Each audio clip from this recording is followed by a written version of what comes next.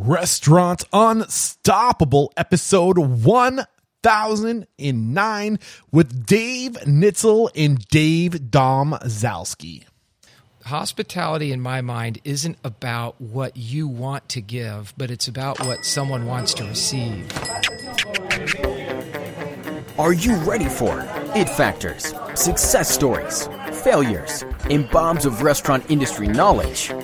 Then, join Eric Cacciatore and today's incredible guest as they share what it takes to become unstoppable. This episode is brought to you by Reachify. Why are you still taking phone calls when you have online services that can support the majority of your guest needs? Redirect your callers so you can focus on the food and the guest across the counter. Reachify is powerful and flexible. For example, with advanced automation and caller deflection, Reachify prevents missed caller opportunities and diverts callers to online actions. Reachify also simplifies workflows for your team, enabling them to operate more efficiently to attract, retain, and engage callers effectively. Reachify. Be in control of the conversation you want to have when you're able to have them.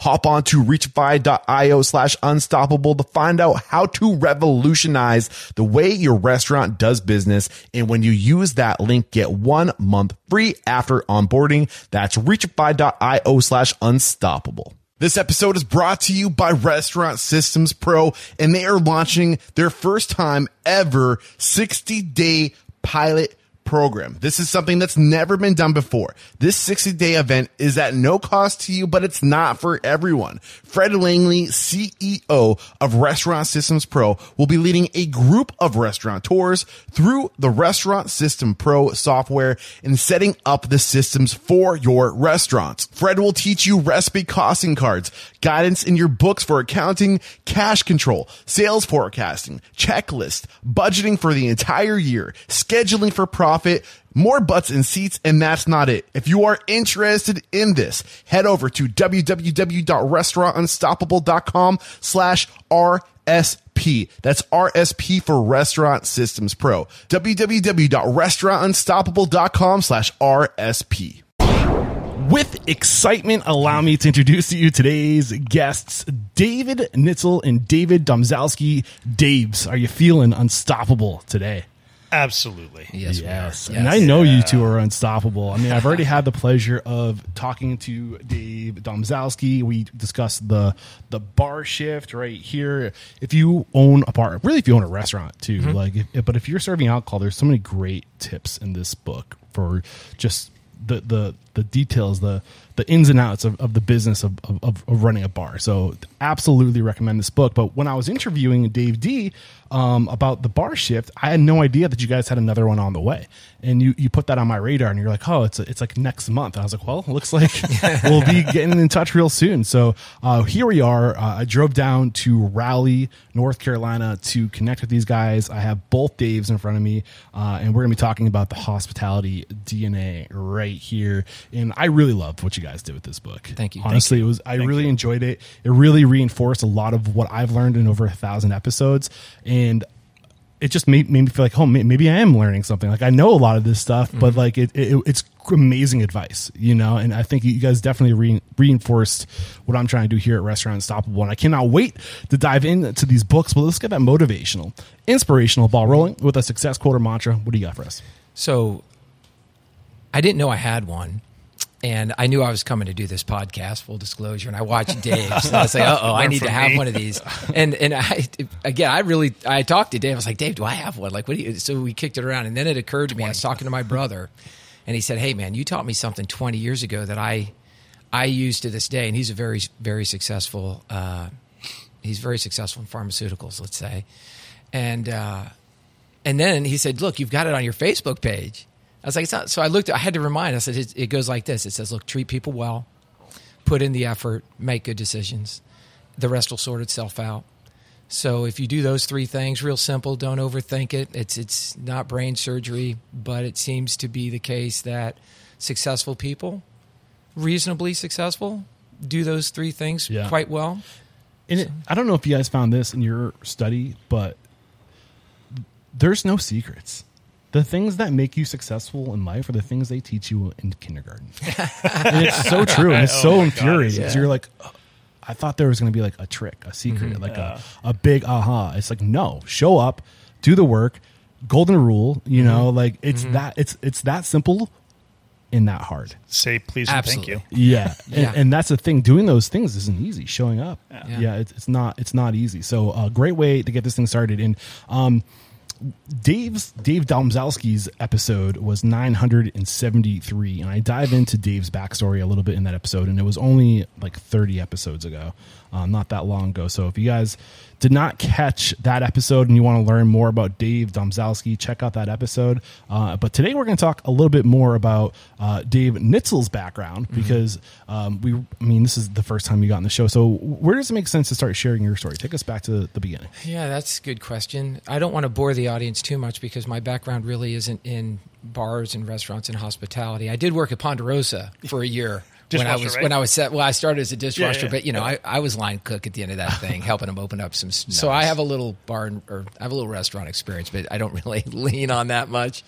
So my background is mostly in Fortune 500 America. I mean, I rose through the ranks to the executive levels of big brand companies that we all know and love, places like UPS, Office Depot, Advance Auto Parts, to name names. Great organizations. Yeah, good organizations. So that's really where my background comes from. And I had a couple other pit stops along the way that were significant, but brands that we wouldn't know.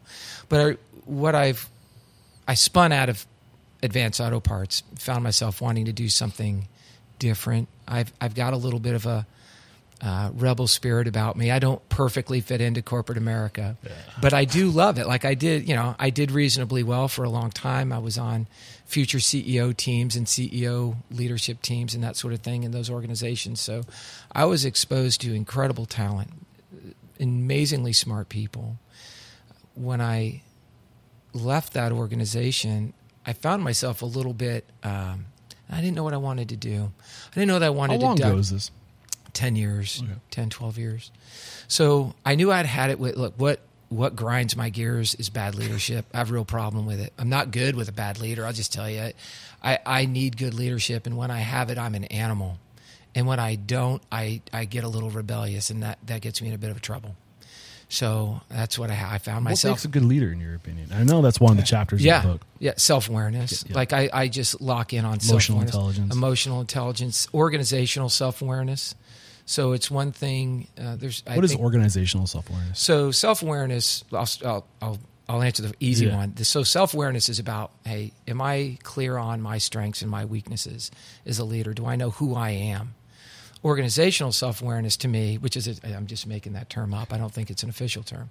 But organizational self-awareness is to say, I understand the effect that my attitude, my behaviors have on others.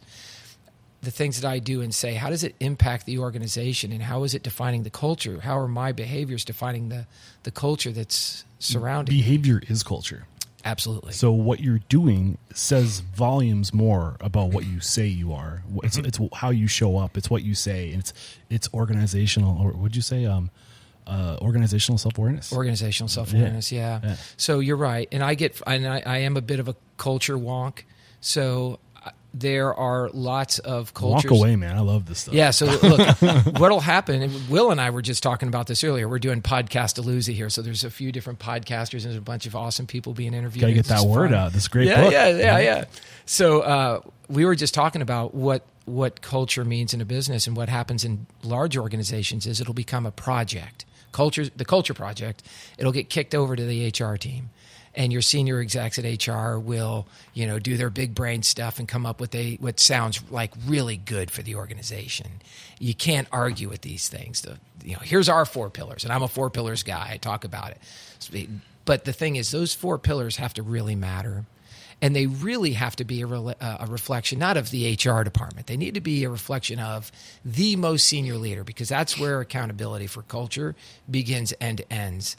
So you talk about that in the book too, that behind every great, and this is another lesson that you guys reinforced, is I like to say all the time, behind every great restaurant's a great person. Mm-hmm. And that culture is usually just like that person on paper. Right.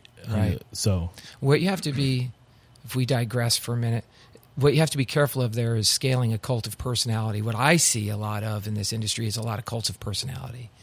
Cults of personality don't scale. And what happens if something happens, if that person for any reason has to exit the business, now what? Yeah, it's a people-dependent organization, not a system-dependent organization. Exactly right. And I feel like we're getting a little bit ahead of. Yeah, we are. We're diving right in. Right, let's go.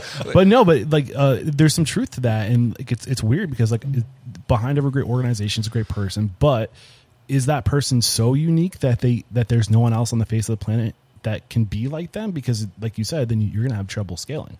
Right. Or do you have enough self-awareness to know what really matters to you, and do you use those few things and you lean into your core focus, the things that are I don't know, super distilled?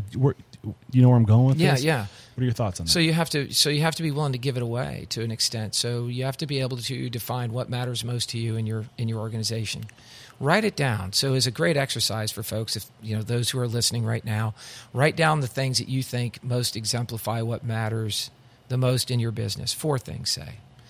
Write them down. Then go do that exact same exercise with all the leadership group, your servers, your staff, whoever you want, as many people as you can, and say, what are the 4 things that matter the most in this organization? Then see if you have a match. If you have a match, you probably have the makings of a pretty strong culture. You may not have defined it, but it's being displayed. It's on display every day, and people are acting in concert with one another in the venue, which is scalable, and that is what you want. And that is if you need to remove yourself from the business for any reason, including scaling it, or you just want to grow, you need time to think, you can do it with confidence, and you need to be able to do that. What a lot of people do, well, we'll go back. Let me clean up I didn't do the career arc. So I'll work my way back. I have it bookmarked in my mind. Okay, all right. So we'll bookmark that. 10 years ago. So the career arc, yeah. So I ended up, I don't have original thoughts. So I didn't know what I wanted to do. I wanted to be my own man. I wanted to own my own business, but I'm like, I don't have anything. What do I have to offer? So I was like, well, no. The answer to that was nothing. And I started looking at franchises. There's 3 things you don't ever want to type into a web browser, by the way. Franchise? Franchise is one of the 3. What's the other 2? I'll let you guess. What do you? I mean, we know our audience. We know. All right, yeah. We can handle it. So you don't want to type in insurance, right? Franchise, or sex. Those are the 3 things you don't want to type into a web browser. Is it penis? Yeah. Which one is it? Yeah. So I got hit with a guy who was basically a franchise broker, and I was putting him off. I didn't want to be. I'm like, leave me alone. And finally, one guy wore me down. I liked him, and he's like, look, do this personality assessment, which got me. I love that stuff, right? So something else I nerd out on. I'm trying to get the predictive index people on the show. I love that stuff, yeah, man. They're based in Westwood or Westbrook, Massachusetts. Okay. And that's right around the corner from me. And I was like, I got to get these guys. Yeah, you should. Yeah. Sorry, that's great content. No, good. I digress. So anyway, they presented me, one of them was presenting me with this franchise opportunity to do Barmetrics. And I'm like, what's Barmetrics? I don't know.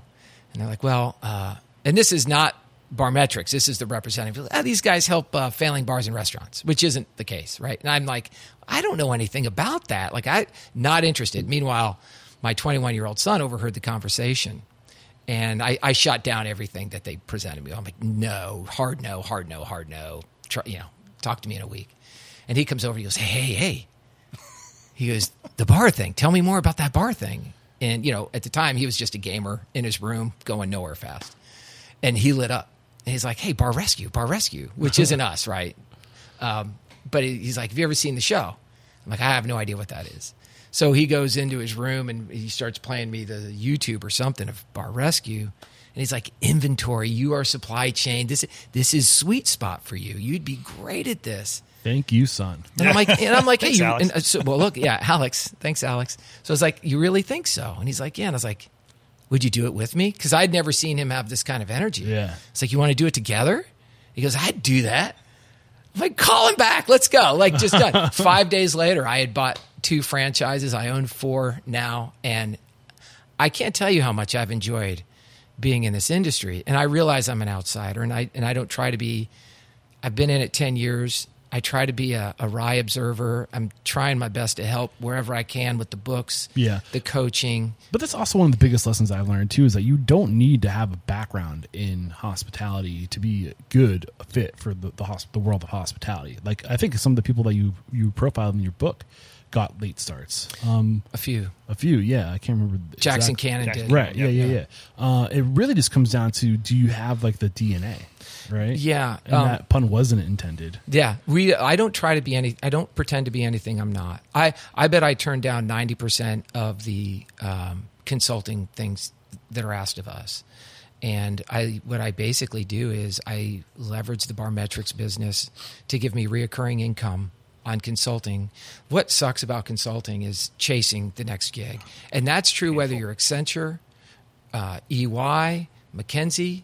I've worked with all the big houses once upon a time, or whether you're somebody in between jobs as a bartender or a general manager and you're like, look, I don't know where my next gig is, but I want to use what I know to help people. Chasing that next job sucks. Yeah. And so for us, I'm able to not have to do that. And what that then frees me up to do, I'm kind of answering the career in a real lumpy way. No, it's good. So we jumped in 10 years later.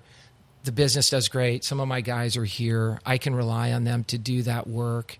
I can sort of hover over it and help people. And then the question is, well, how can I help? Like, what have I learned in 10 years? And how can I start to apply the things that are relevant from corporate America that don't... Business is business at the end of the day. Yeah, but... There's a few unique things about the service industry or the hospitality industry, but at the end of the day, it's relationships. Yeah, it is. But I would argue that this is unique. I was blown away when I came into this and saw how much lands on the head of a pin for a bar and restaurant owner. Everything. So like I said, you go to corporate America, you have a head of HR, you got a head of finance, you have controllers, you have marketing people, you have ops folks, supply chain folks, you have real estate, you have all this core expertise their job it is to support the store. That's their whole mission in life. All that talent resides on the head of a pin called the bar and restaurant owner. Right. And they need to be an expert at all these things, and that's not possible. I think it's changing. I think I agree with that last statement, that it's not possible to be the best today and be by yourself. On all those things, right. Yeah, right. And the expectation's only getting higher. As technology evolves and as technology becomes more readily accessible to smaller operators, and technology in all different verticals, marketing, operations, it's so hard to be on top of everything and to be good at everything, right? Yeah. I think that you really need partners, and you have a great chapter in this book about partnerships too. Yeah. Which I was really happy to see that chapter. So still getting a little ahead of ourselves. Yeah. But anything else we haven't tapped into as far as your come up story that we should know before we transition to the book? Not that I can think of. Not that anyone would care about. Yeah. So what was so you guys write the Bar Shift. We might as well keep it chronological. What was that, 2016? How long? Sounds about right. Yeah. No. 2018. 18. Yep, 18. What was the goal? I mean, we already talked a little bit about the Bar Shift, a lot about the Bar Shift in episode 976, but short version. 973. Short version. He's the impetus for all this. So he calls me and says, "Hey, I want to do a 12 tips for Christmas for our clients. We do this thing. You in?" I was like, "Yeah, I can do that." I used to write blogs for Sean, and it's easy. And so what are we going to write about? And he said, okay, let's each come up with our list. And when we put it together, we pared it down to 41 things. Actually, I think it was 43, but 2 were repetitive. And he said, well, hey, you want to write a book? And I said, yes, after some thought. People keep telling me I need to write a book, but I don't know. I don't know how you guys do it. I just don't have the desire. The first one was easy. Because it was just it was a brain dump. Yeah. Like we had this knowledge. It was stuff we knew. Any Barmetrics franchisee could have written that book. Yeah. Any one of us. And frankly, most operators could have written that book. It's just nice and packaged. Like you said, it's great tips. And we have clients who are like, oh, we keep on the back shelf when we need something. I got guys who are like, yeah, whenever I go to the bathroom, I read a chapter. It's perfect length. And that was the idea. And that was it. Like, it's just that simple. It's 41 critical lessons for management that, you shouldn't have to learn the hard way. And if you're stuck somewhere, maybe this will jog your memory and stuff you already know. And you guys got great feedback from the book. You got some acclaim, didn't you? What was We just hit bestseller status on that one in 4 countries and 8 categories. Wow. Yeah. Congrats. Thank you. So how did that lead into Hospitality DNA? Well, Yeah. All right. Again, Well, he's the impetus for all this. Dave's the driver. I'm a bit, so like when you go into your personality studies and that sort of thing. So one of the categories that I fall into is achiever. Yeah. So what that kind of means is I'm a checklist guy. So every day I'm the kind of person who I want to look back on my day and say, I did this, I did this, I did this, I did this, or I'm not happy. Like during COVID, like the worst feeling for me, and when I was trying to figure out what I was going to do next career-wise, was waking up every day and no one needed me. Right. And there was nothing for me to do. I mean, how many times can I cut the grass? Like I have nothing to do. And I feel like, I need something to do. So COVID hit, and Dave, I was fairly proud. Dave and I were very out in front on COVID, on business coaching. We sort of read the tea leaves right, and we did a mini it wasn't a podcast, but it was something that we did. Series. With another group, and we were just giving, hey, here's how to prepare for what seems to be coming down the pike and how to take advantage of COVID. Mm-hmm. So instead of everyone going into a shell, let's reinvent ourselves. Here's the opportunity to do all these things. So we're doing that. Well, then COVID hit and the shutdown happened, and it was regionally, it was affected differently by region, by city, by state, by country. And if you're a support network for bars and restaurants, it was almost worse than being bars and restaurants, because some bars and restaurants started up, but they still didn't need us. Right. There was nothing for us to do. Right. And so I need something to do every day. And I said, hey, Dave, let's write a second book. Like I have some neat ideas on a second book. And Dave's launching a second business with my wife. Yeah, so Dave's solution during COVID was he was opening up a whole nother big deal. We had bunch of investors. businesses. It was massive. Yeah, and so I was like, and he was like, I can't do it. And so the thing between our partnership is Dave's the insider. Yeah. Dave's the one who knows. He can keep me in check. That's not applicable. That doesn't work. That language doesn't work. People in our industry won't understand that. I'm getting better at it. I mean, I've been here 10 years, but still, he's the insider. So I don't really want to write a book without Dave. Yeah. Dave, and that's kind of the fun of it. Yeah, I also like to have a team and a partner. I don't want to do it on my own. And so we made a deal. I said, look, I'll get started without you, and you can catch up, because he wanted to do it. He just was out of position to do it. And I knew this book was going to take a bit. So this wasn't something we were going to do in 6 months or a year. This was a 3-year project. So it started during COVID. I'm giving you the long answer. No, it's good. This is a 2-hour-long podcast. Yeah, all right. So that's how it got started. And then the original idea of the book, we talk about this a little, isn't what the book ended up being. So it was a true research project. Yep. We didn't start with an answer and then reverse engineer it and that sort of thing. And that's one of the things that really resonated with me about the book too, because I look at Restaurant Unstoppable as kind of, as it evolves, it's becoming a research project. Yeah. It's this is my research. Yeah. This conversation is my research. Things that you mentioned in this interview will be my clue to go, follow up and just kind of let the content steer the content. Yeah, and I'll tell you what a big difference. So between the bar shift and this one, I said the bar shift was a brain dump, right? We just cranked it out. Once we started writing something, we didn't really have to rewrite. This was work. It was fun work, like he said. The collaboration was intense, awesome. We would do an interview and talk for 2 hours afterwards. Like, what did we learn? What do we got here? I think it was about number 4, maybe 3 or 4, where we realized the first idea wouldn't work. Actually, he realized the first idea wouldn't work. We have something else here. And this started to take shape and then just kept evolving through. And then we both were jucking ideas in, like, once we had it rolling. But we did the interviews. He would scratch down as much as he could right after the interview. As he said, I had to catch up, so he would say, Dave, you owe me a chapter. Did you record these interviews? Yeah, we have them. We have almost all of them. There's 2 we lost. I'm pissed. Actually, one of them I'm really pissed about because I kind of needed it. So the second year, that was the first year. First year was interviews and trying to figure it out. Second year was me catching up and writing, him rewriting, and us realizing that to do these people justice, we needed help. Now, we wanted to have somebody help us write it, which is what we thought we were buying when we paid for the service we did. To do this, it turns out they actually they're more so big into like helping you monetize your book when you're done, but they also do some sort of, they drove us to write better effectively is what they did. They're like, they didn't say, hey, here's how this should be. They say, you don't like this way, go fix it. We're like, oh, more work for us. Woo. And so years 2 and 3 were rewriting, reorganizing, figuring out the order of everything, getting it right, doing everybody justice. And I can tell you the difference between the 2 books. The Bar Shift It's fine. It's not a literary masterpiece. Hospitality DNA, like I was rereading it on the plane, and I'm not, I don't want to sound, arrogant or egotistical, but I was actually really proud of what we wrote. You should be. Some of them, I'm like, holy, this feels professional. It feels very different. It's cogent. It goes through clearly. The writing's good. It's to the point. It gets to where it needs to be. And that's a 3-year project. So the difference between the two is that. So if you're not in for that, for 3 years of just going at it, and making it as good as it can be, don't write a book. If that sounds fun to you, do it. Yeah, and that's why people are like, why haven't you written a book? That's to answer your question from earlier. Yeah. No desire. It's tough, to man. that. It's not. I have a podcast. Is that not enough? I'm recording everything. It's all there. This is my medium. Yeah. You write. You listen to my podcast, then you write the book. Yeah. But so what was it supposed to be originally?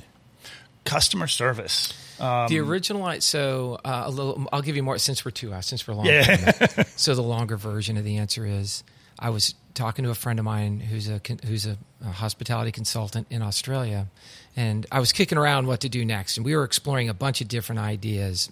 And then at that time, a book wasn't one of them. Yeah. And I said, maybe I'll just write a second book. And he goes, that'd be great. You should. And we started having a book conversation. He goes, all the books in Australia are American books, and we have to interpret American business culture and then apply it to what we do here. And that I didn't like that. For some reason, I was like, that sucks. I don't like that idea. And then I read some of the reviews on the Bar Shift, and they were great reviews, like 5 stars, thrilled. But then they said, but it's from an American perspective. And I thought, okay, hospitality is really is about taking care of people and different cultures, and how do we maybe write a business book that includes the world? It was just a really, and I love big ideas like that, and I love travel, and I've had some of the most special experiences from people from all over the world, and there was some element of that I wanted to capture. I didn't quite know exactly what it was, so originally I had the idea that we would sort of do a tour of the world and see how concepts were created unique to the cultures that you are in. A culture on culture, like what's our business culture, but then what's the actual culture of the region or area or country in which I live, and how do I plan around that? And the idea just didn't work. Like no one could answer the question, so it was a bad question to ask. So ironically, I think Dave and I spoke about this. Dave Domzalski and I spoke about this when if I ever did something else besides this podcast, it would be probably a video, like a vlog video documentary of traveling in different cultures and learning about what hospitality means to that culture. Yeah. But like, how does it manifest? Like, for example, the Japanese, it's all about predicting needs. Yeah. You don't ever let your guests ask for anything, or you don't ask them if they need something. You just bring it. You use an example of the book where it's like one of the oldest, like the Pashtun. Yes, that was really cool. What was that? I can't remember the details of it. So they take hospitality to what we would consider to be an extreme. There's a movie. Dave remembers the name of it. I think it's the Lone Survivor. Lone Survivor. Book. Where if you're a visitor, if they bring you into their home, you are now their honored guest, and they will die for you. Right. They will sacrifice their lives, their family, their whole safety because you are their guest now. Yeah. And that's how they view, like in a very simplistic term, that's how they view hospitality. Where is this in the world? This is in the Middle East, Afghanistan. Afghanistan. Well, it reminds me. That sounds familiar because I think it's Pakistani. Yeah. Similar. One of those. I think it's one of those. Somebody I had on the show, but they said that like the way that they manifest hospitality is whatever the best. Like if it comes down to food, if there's like, say it's like a barbecue, like the guest would get the burnt ends.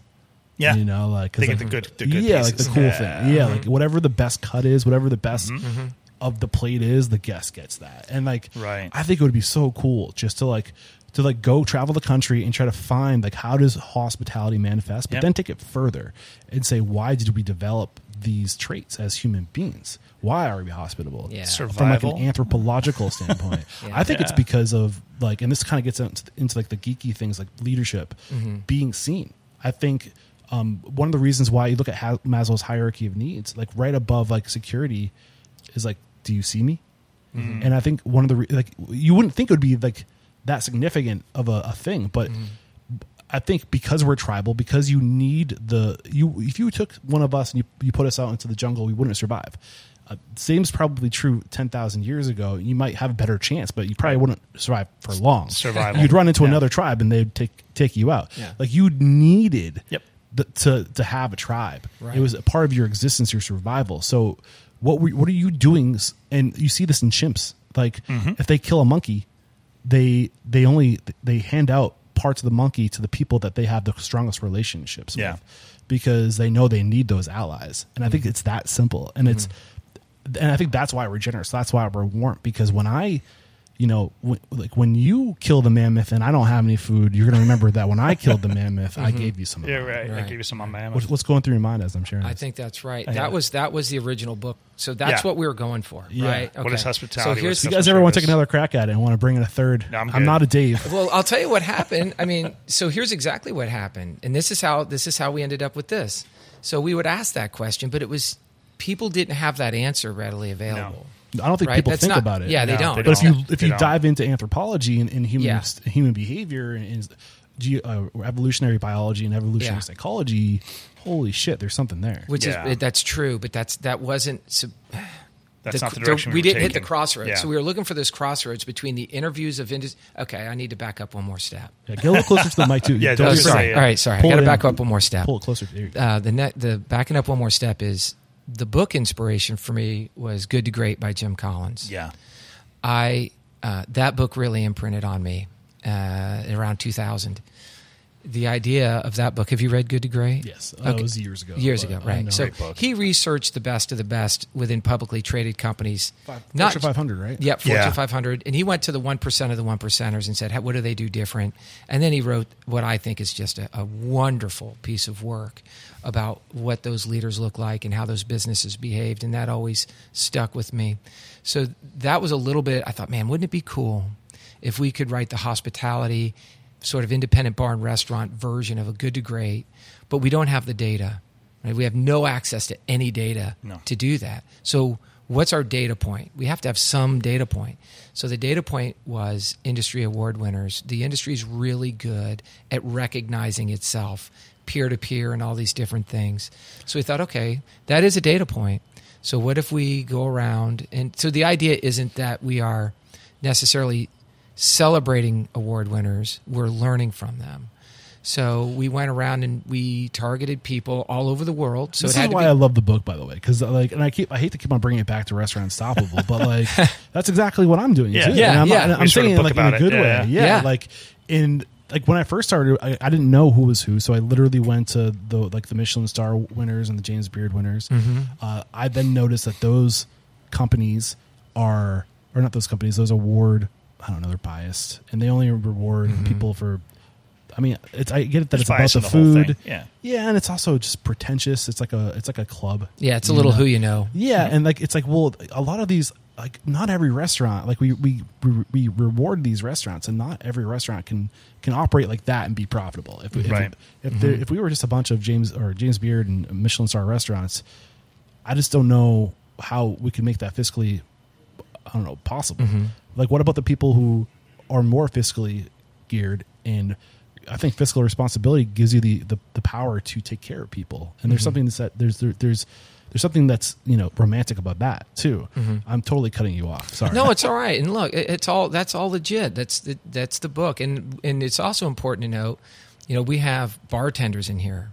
We don't just have owners. So there's bartenders in here that are global award-winning bartenders who are just amazing. There's brand ambassadors in there. Angus Winchester wrote a glorious foreword for the book that we had to constantly look at the foreword and go, oh my God, like the foreword. He said is the still book was bar. amazing Oh, he before the did. book. He was like, "This book is great. You have to buy it." We're like, we haven't written it Yeah, yet. yeah. Oh Like, God, we but better so get this right. we really owe Angus for amazing setup. Oh, so we yeah. wanted to, we wanted a really interesting cross section of not just you can tell we didn't go in.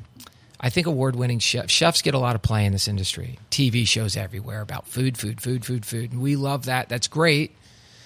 But there's another side of the business. So we put a little bit in the book. There's a little bit more emphasis It's all on consumer facing stuff. It is. There's nothing out there for the restaurant operator. We were going more for the restaurant operator, and when we're a little bit more, we hew a little bit to the bar side. Probably the nature of the business and who we have access to. You know, it's kind of in my mantra. You know, take care of people, treat them well. Who's your group of friends? And that's what you do every week. You say, who should I talk to? That's what we did with the book. Who do we talk to?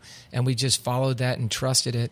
And so what happened, we go back to the failed original concept. People just didn't have that answer top of mind. Yeah. So what they would start to do, their default would be, This is what I did. This is what I did. Yeah. And let me tell you what I believe in.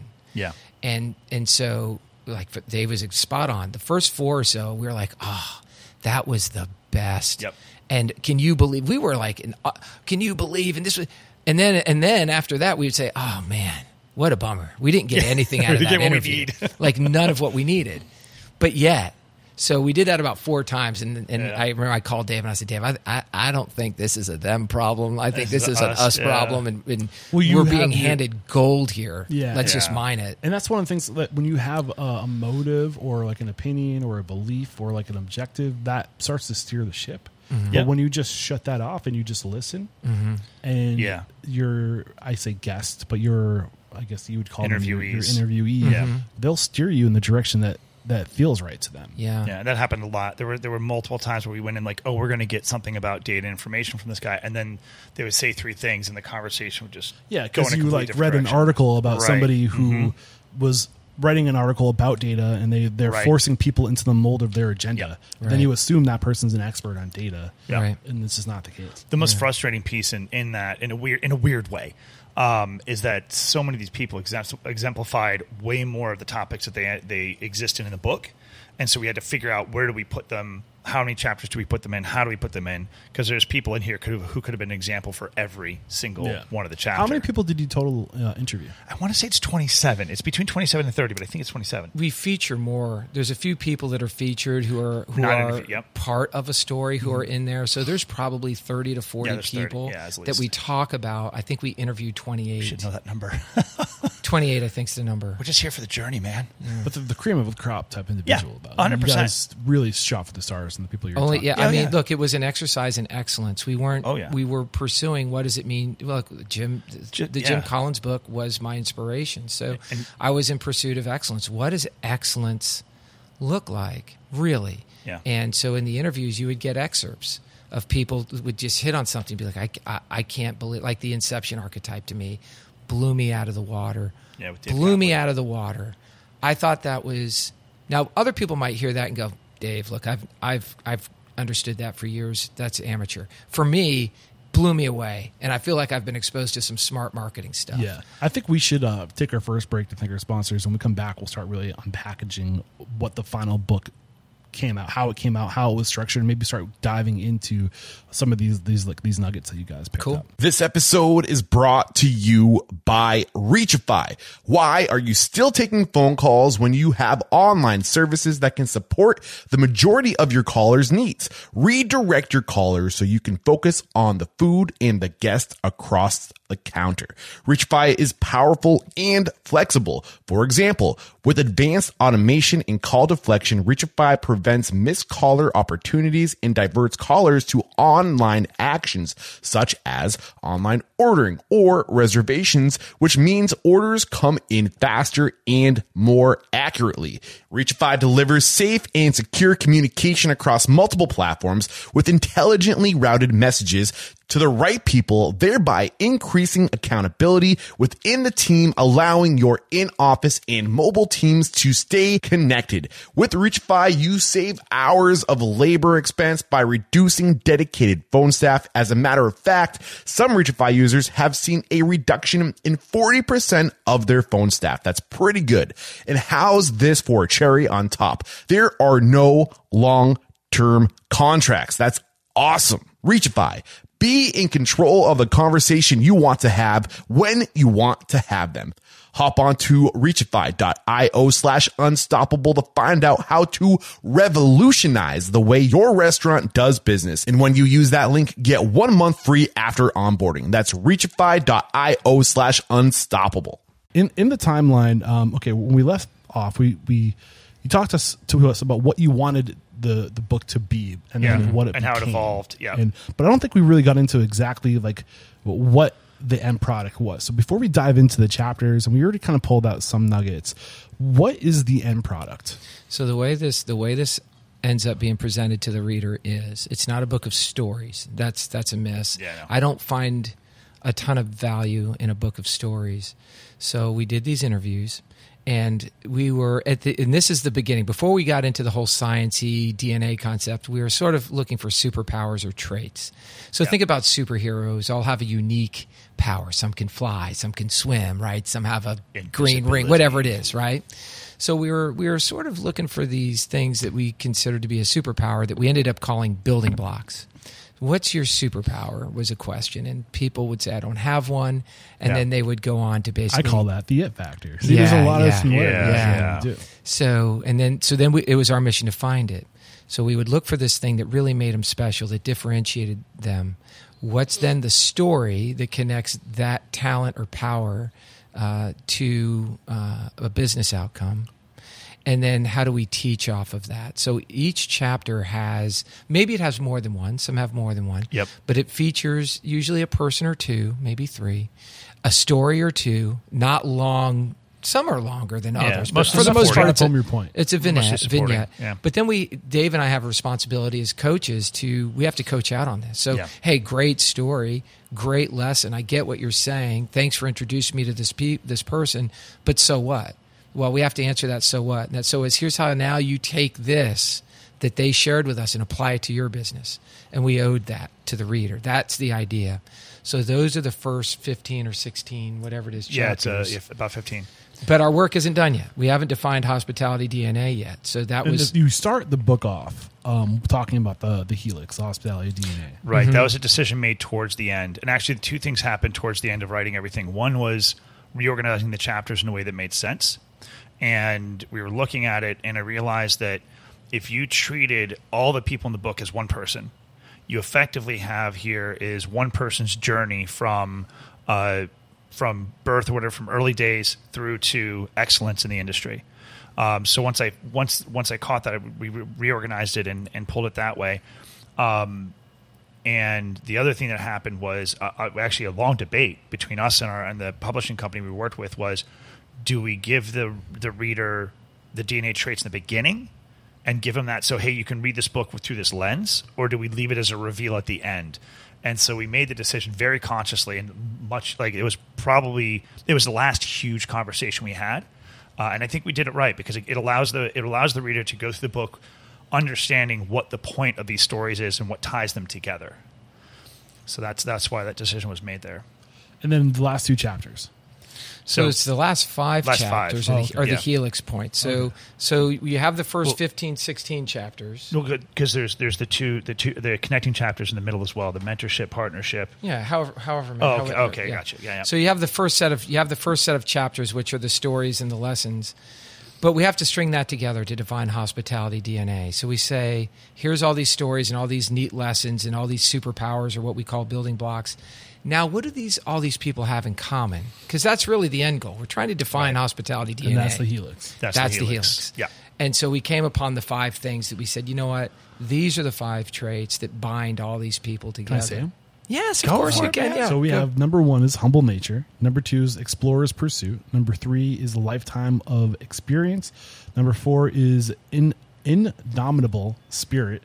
What does indomitable mean? Indomitable is inability to be defeated. Unstoppable. It's unstoppable. Seriously. Yeah. Lots of parallels here. Extraordinary culture. Extraordinary culture. Yeah. With the Can 90s you say X those extreme. words the same way? Extraordinary or extraordinary? Extraordinary. Extraordinary. I know, it's a funky word. Yeah. I'm not the best reader. I'm not going to lie. It's all good. There's a reason why I talk. Yeah, that's great. We play to our strengths. Yeah. So those are the 5. Mm-hmm. I mean, I don't know if it's worth. Do you want to go through all those? You can do whatever you want. It's your show. Yeah. Well, I also don't want to give away your book. Give it away. No, man, there's plenty to read. There's plenty to read after this. Yeah. So the first 5. So humble nature, like what? Humble nature was a fun one. It was one of the 2 that Dave and I weren't necessarily expecting, and we had to debate. He had one, I had one. Mine was humble nature. once it didn't take long to convince, because it became kind of obvious, but it wasn't something we were looking for. And funny enough, as we're talking to people, there's a lot of industry people who are like, yeah, of course. But Humble Nature came out of a conversation somewhere through about halfway through the interviews where I was just like realizing these people almost never attribute their success to personal. There's no arrogance coming out. They might be proud of what they've created. They might have a lot to say about how awesome what they've created is, but it always came with an asterisk of, I could not do this without my team. Well, kind of every time. Yeah, and I think one of the things that people who are great leaders tend to be really great self-awareness, their vision. This is what's possible. Let's go do this. But they're very self-aware, and they know that they're not good in the dirt. All the little technical things that you need to be good at to be successful. They surround themselves with great people. Yeah, and I think, that's exactly how I feel with the people that I work with right now too. Like it's like the people, like my editors, and like I'm a speedboat going like 60 miles an hour on top of the water, and I'm not good at slowing down and getting in the submarine and with the arms and pulling things apart, which is probably why I haven't written a book yet. Right. Yeah. And go ahead, Dave. The other side of the Humble Nature, it's not to be confused with meekness or shrinking down. There's almost a contradictory element to it that we've been discussing a lot lately, because you also see these people. If you know the people in the book, you'll see them out there peacocking sometimes, right? They'll get up there and they'll celebrate themselves but they've earned that, first off, and secondly, there's nothing that says you can't be humble and yet still, again, back to what I said a minute ago, celebrate what you've created, your team, and who you are. Like you worked hard to get here, because every single day, they are more than willing, actually by habit, by who they are, by their core being, they give, right? They just naturally give to others. It's part of who they are, and there's no more humbleness and humility than I see than in my experience, than going to a bar. The owner's there, and he's making you a drink, or she's running to grab you something, because that's part of who they are. So when the day is done, that's what we're talking about with the Humble Nature. And when they're on that stage accepting that award and saying, I'm proud of what we have here, this is awesome, yay us. Well, hell yeah, you've earned that. Yeah. And there's no reason that those two things can't exist in the same space. Yeah. Nitzel, what do you want to say? You wanted to contribute something. No, that was it. I was just gonna jump in and say, Humble Nature doesn't mean aw shucks, kick rocks. Yeah. It's okay. Rocks. It's okay to be proud, and you can't decouple ego and success. Yeah. That's a lie.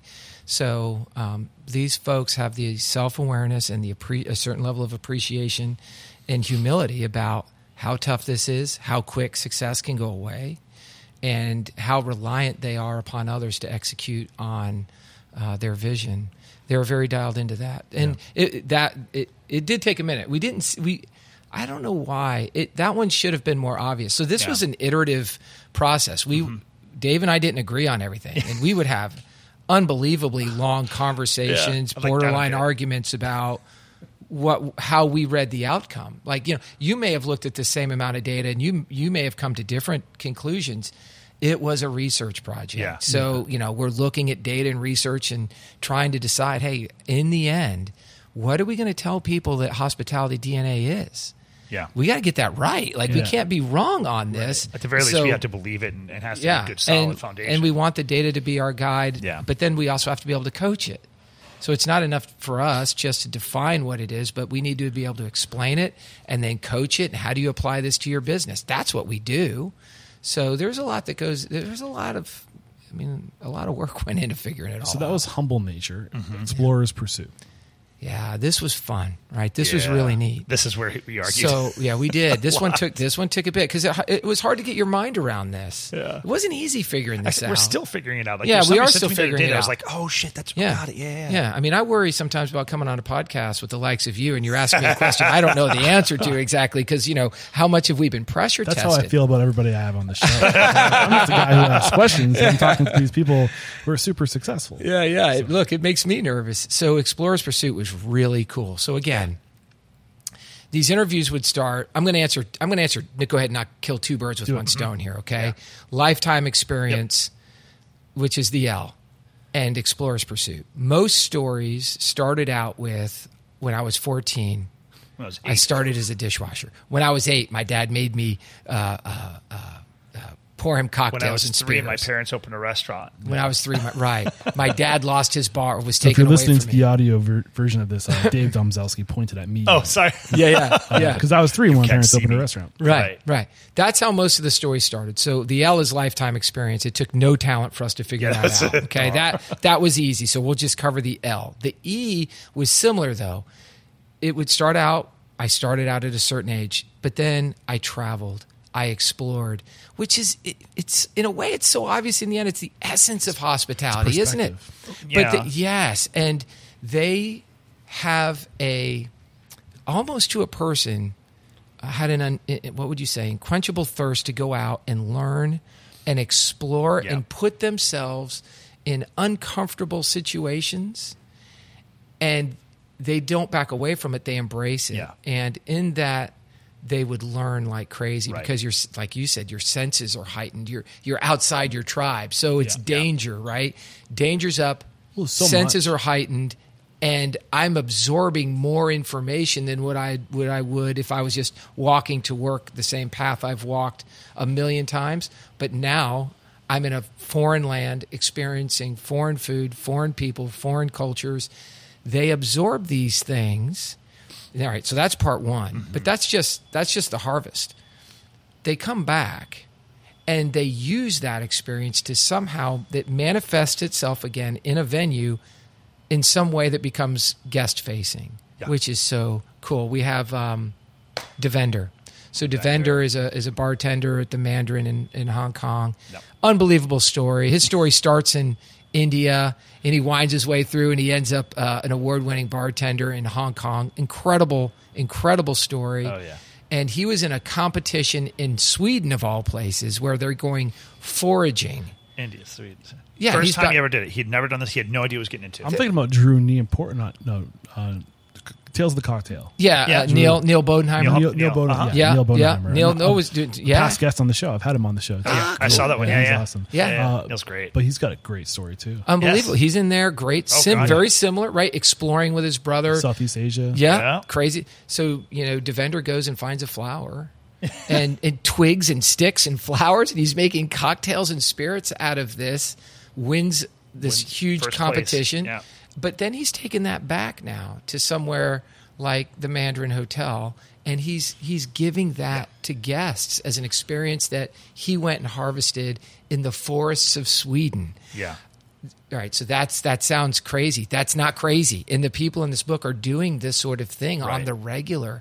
So we started discovering that, and I said, Dave, it's right in our face. Like, everyone started young. Everyone's traveling like crazy. It makes total sense when you think about the essence of hospitality Yeah. is travel in a way, isn't it? Yeah, Right? dude. Going You just hit somewhere a to vein. travel. Yeah. Because I would love to see a future. If I'm ever president, this is what I'm going to go for. Okay, I'm in. A hospitality-driven economy. That's interesting. That's interesting. How'd that work? Just this idea that, well, first of all, like, I think it's a core of who we are and how we're meant to be on this planet. Like, we're meant to take care of people. We're meant to provide. But instead of bringing the food to the people, I think you should bring the people to the food. I don't know if it's like this idea of globalism, of like the fact that we can get bananas and pineapples and like not think Crazy. twice about It's it. insane. Like we're Yeah. entitled to that. Yeah. And that where these bananas, like where these bananas and pineapples are coming from, Like are halfway across the world. Are those people being taken care of? Probably not.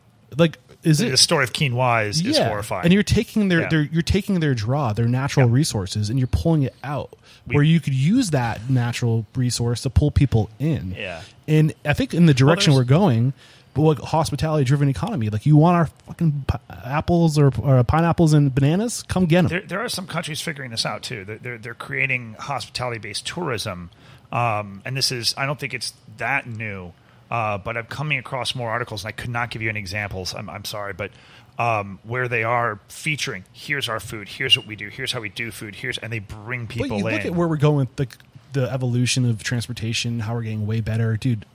If we start using some nuclear power, if we get over our fears of nuclear, like We're going we to can an move interesting people way. around pretty efficiently. You know, there's a new jet fuel that actually is carbon neutral. It actually it doesn't produce carbon dioxide. And these scientists, I want to say probably Sweden, it's somewhere in Europe, have figured out, and they're figuring out how to mass produce. We know how the Yeah. technology's there. It's just a matter of getting people cool to stuff. adopt. Access to it. Right. Yeah, and I feel like you take the money from these first world countries, and you literally move the people into these other countries, and you inject that's how globalism should work in my mind. Not pull the food away from you don't pull the natural resources away, and I feel like we're just raping these countries. Look, our message is go visit, go Yeah. get uncomfortable, Yeah. go visit, And- go explore. I mean, that's what. So it's not our message; it's what we were taught. It's what we yeah. learned. That's the message: is go do these things, and whether you're in hospitality or not, you come back richer. Yeah. Having gone, I mean, when I go, I still talk to this day. I talk in the book about the experience at curfew in Copenhagen. He talks about it. He talked about it last Humberto night. and Antonio. Again. Yeah, One all the night. Life-changing night. I mean, just unbelievable hospitality. You look at Humberto and Antonio, Antonio isn't there anymore, but at that time he was. These are guys from Portugal who made their way to Scotland, who are now running a world-class bar in Copenhagen that had a couple Americans come in for a night. They got reference to them by a guy from England. When Restaurant Unstoppable goes international, you're the first call. Oh, dude, you got you. Let's go. Now, with all this, there's a really important concept here that I'll make it really quick so we can tie it up. It's not just that they travel. It's how they do it and the intent with which they do it. And I would encourage anybody listening to this, inside or outside of the industry, next time you take a trip to anywhere and you have to eat. You have to eat. You're probably going to drink. A lot of people do it. If you don't, whatever. 'cause You they know, have bummed out. You keep making. what? I was so excited to come down here, and I saw the bars that you guys are working with. Oh, Yes. we I want you love there. bourbon, dude. Oh, my I'm God. so sorry. With Dram and The Draft stomach and Dra- kept him away last night, Oh guys. my god! Oh, look, the So- cocktails here last Oh, night. it's phenomenal. Here, dude. I was just like, Phenomenal. son of a bitch. Sorry, but yeah, it's that intent. It's that intent of driving there with a purpose to experience something new and exposing yourself to. It makes it changes your. Go sit on a beach, have a pina colada, fine. Go find that hole in the wall that everybody says is the best, and sit there and find out why, experience why. It changes your Go perspective. find a friend who lives in that place and sleep on their couch. Yeah. and let them show you around. Yeah, Right. work a reference. If you're, work a reference. Bartenders love to talk and love to communicate. Everybody likes to talk about their experience. Ask them what's the bartenders anywhere you go in any city. If you ask them where's the best spots to go in this city for cocktails, okay, got that one. For a good time, for great conversation, they're going to know those answers. They're going to. You always have a friend, and they will tell you. This manifests a lot in the show. When I'm constantly telling people, like, if you are passionate about the hospitality industry, or you think you want to be in the hospitality industry, don't go to college. I believe this. Spend that money on travel and getting perspective. And if you are good at this work, you will have a job waiting for you everywhere you go. Yeah, You can pay for your education through travel, and you can get paid to get educated. Yeah. There is a part in the book I felt obligated to write, which was there's a little bit in there about what we didn't find. So what wasn't true. And one of them was education didn't play a role. It doesn't. Now, that doesn't mean, now, to be fair, it doesn't hurt. No. It just didn't, we didn't find it as a trend in industry award I did see winners. one trend in my research that if you are older, like 23 plus, and you're going to school the second time, you know what I'm saying? Like older in With a purpose. relative to when you go to school. If you've worked in the industry and you're older and you go to culinary school, they get so much out of that. Culinary school is different. I feel it's different. So hospitality school versus culinary are very, very different. Yeah. And this is an experience based explanation. My wife has a master's in hospitality. She worked in a hotel for 30 years. I said, "How often did you use that degree?" She said, "Never." Yeah. Never But use that degree once. then- Now, culinary, man, these people will teach you how to do stuff with food that you're not going to learn. But it's still just a foundation. I think the most important thing is if you show up and you hustle and bust your ass, those professors are going to see that and they're going to open doors for you. They truly, yeah, they could. And that's where I think the benefit is Yeah, it's the getting relationships. because it's literally like, and I had Gavin Kaysen on the show the other day. He spent the majority of his career working for Daniel Boulud, right? He worked at a hotel as a chef, and then he went to go work for Daniel Boulud, and now he owns his own Soignier restaurant group in Minneapolis. 8 years he spent with Daniel Boulud. The point I'm trying to make is that it's all about who you surround yourself with. And if you can impress a professor, and that professor will get you into the doors that will slingshot your career. I would put a little underline on that. You need to know who you're going to study with and where their connections lie. Do it with intent. Don't just go and say, I hope that one of these people does. We have Kat, who intentionally went after a mentorship with, I am blanking on the name. She went to London to Marion. Yeah. Well, the guy said, if you ever want a job, come back. Marion Beck. Yeah. So the general manager, right, if you ever want a job, she made that connection outside of hospitality school. Could have been made inside, but again, you have to know. And she knew who he was. She knew she wanted to get to him. She took the opportunity when it presented himself. She moved with intent. I think you're right. You can do that inside of the hospitality, the schooling. I mean, that's the only time I've seen education playing a role is if you take advantage of it. That's right. That's kind of true in a lot of But most young people don't. 18 years old, you're trying to get laid and you're trying to have a good time. Good most for you too. It takes getting a lot of that out of your system and knowing, and going into culinary school with a lot of intentionality. Yeah. But I do agree with that it's totally not necessary. And it's not going to replace experience. No. It just isn't. Not in our findings. It's just not going to, because that experience is critical, and that goes to that lifetime experience. Lifetime experience is also massive. When I hear lifetime experience, I think of the 10,000 rule. Because did you mentioned that in the book? Yes. Right? But it's like you're getting a head start. So you're like, if you grew up in a restaurant, by the time you're looking for a job, like I remember this. My parents had their restaurant from the time I was 3 to 13, and I remember going to work at other restaurants, and they're like, how old are you? Like, I'm 16. They're like, how do you know what you're doing? Right. I grew up in a restaurant, know, and it's just like that unfair advantage of just putting the time in. Yeah. So like it's not unfair. Well, it's not, you busted your ass. Yeah, but you know what I'm saying. That's a competitive advantage. It's just time in. You're getting a head start. You're getting a 10-year head start. Yeah. For sure. Yeah, lifetime experience was easy. Yeah. That one took us no time to find. We went like, oh boy, almost everyone except Jackson, who in a way did start early, but he detoured, but he was always vibing off the bar and restaurant industry. He's a fun story. He played music not to play music, but to get into the bars, he used that as a gateway to be in that He's space. Up in New Hampshire too, Boston. Yeah. Boston. Garrett Harker was his business partner. Yeah. I had Garrett on the show. A lot of those people, I haven't had him on the show though, so we should probably he's a good one. He's like a Hemingway guy. Yeah. Like you got to be on your game when you talk to him. He's sharp. Make sure my stomach's doing better. Yeah, he's awesome. So I think we can wrap up lifetime experience. Yeah. Indomitable spirit. Indomitable spirit. Yeah. It's funny, that one comes from the idea came from Taekwondo. Big part of Dave's life, Dave's family, and we use that as the overlay to the concept, which is this is a group of people who have it in them, the mental stamina and physical stamina to be unstoppable. Because we're here. We're going to use that, and we could have easily said unstoppable, right? I would have been okay with it. I know, right? We can. It's synonymous. I would have been like, yes. Yeah. You have people. It doesn't fit in the helix. We couldn't figure out how to make it worse. We had to use spirit. But you can't get them down, right? They'll have their bad days and good, but they just don't give up. They keep going until it's done. Huh? Buoyancy. Yeah, it just keeps showing up. That's one of my core values. You got to face down a lot of challenges in this industry. Brutal. I mean, look, I'm in awe of that. Like I said before, I look at what these bar owners have to do. You have to crush every night.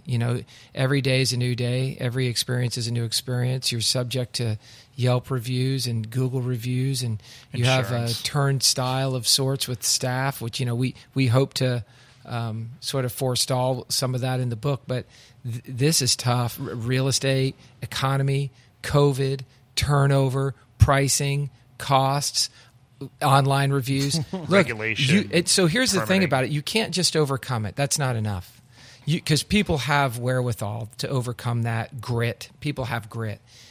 The folks that in my opinion, the folks that we interviewed overcame it with a smile. Mm-hmm. They overcame it unscorned. Have we used the word optimism yet? I don't know that I would call them optimists. Mm-hmm. No, there's a lot of sultry guys and gals in this thing, like kind of. They're gritty, but they love giving to people. They get their juice out of giving experiences to others, and they love that. The approval. And they deal with what comes with it. They don't love the fact that they come with it, and I wouldn't call them eternal optimists. In fact, I have cocktails last night with, Pessimists. look, Well, I think there's good balance between pessimism and optimism. There's some healthy pessimism Like, and the skeptical optimism, optimism. Realism, maybe. Yeah, like the optimism helps you show up. The pessimism helps you challenge what you're being told. Yeah. Challenge the status quo, open mind, know. Yeah. A lot of rebels in the industry. A Right. lot of them. Yeah. Yeah, I think that's fair. That's why you get along so good. Yeah. Nitzel. Nitzel's he's a shoo-in. Easy So, fit. Any other thoughts around Indomitable Spirit before I think we go it's pretty straightforward. Yeah. Extraordinary culture. I'm deferring right here to my co-author. This is his special sauce. Well, culture is the rock upon which we build our business. So most of these folks have well-defined cultures, and they aren't leading a cult of personality. So they can be removed from their business, which propels them and allows them to go multiply and do other things. Sorry. Go ahead. No, it's I was fine. going to say, I can't help but think of Coyote Ugly. Yeah. Oh, yeah. Lil. She's right? amazing. Was she the culture? She's a she wasn't. killer. She was Brand or Clarity. Was she the Clarity example? She was in. Was she? She was in Clarity. Yes, she was in Clarity with Jack. We're talking about those are the titles of the chapter. Yeah, those are the building blocks. Yeah. She was Clarity. Chapter 3. Yep. Yeah. So if we talk about Lil for a minute, which is awesome, Lil's really cool. Amazing Look, person. Lil's someone I didn't know if we could get Lil for the book. He Kind of Okay. celebrity status. Huh? Yeah. And so we were connected on LinkedIn. That's the extent I knew Lil, was we were LinkedIn connected. So I sent her a note. I took a flyer. And I was like, hey, Lil, I'm writing a book and I'd like you to be in it. Like, no response. Because why would she? So I came back at it. It's like, hey, look, Lil, Still writing the book. I'm still writing the book and you still haven't responded, right? Like, no response. I'm like, Lil, I'm relentless. This isn't going to stop. You want this to stop? Yeah. And she responded. She goes, let's do it. And she has been an absolute Amazing joy and a great advocate. So look, here's what I think is cool about Lil, and this is the business nerd coming out in me. And this may not resonate with everyone in hospitality and how people position hospitality. Hospitality, in my mind, isn't about what you want to give, but it's about what someone wants to receive. And I think a lot of times people who struggle in hospitality are focused on what their wants and needs are. So if you look at that failure rate, I think that there's more likely than not categories of people that fall into the category of, man, I love bourbon. I want to open a bourbon bar. I love to cook barbecue. I want to open up a barbecue restaurant. And I say singularly, that is a horrible reason to open a bar or restaurant. You're asking to be part of that fail rate. However. So in the case of someone like Lil, if you peeled this back, and we do a little bit of this in the book, and I said, hey, I got an idea for a bar. All right, you with me? Yeah, all right, here's my idea. We're not going to do any draft beer.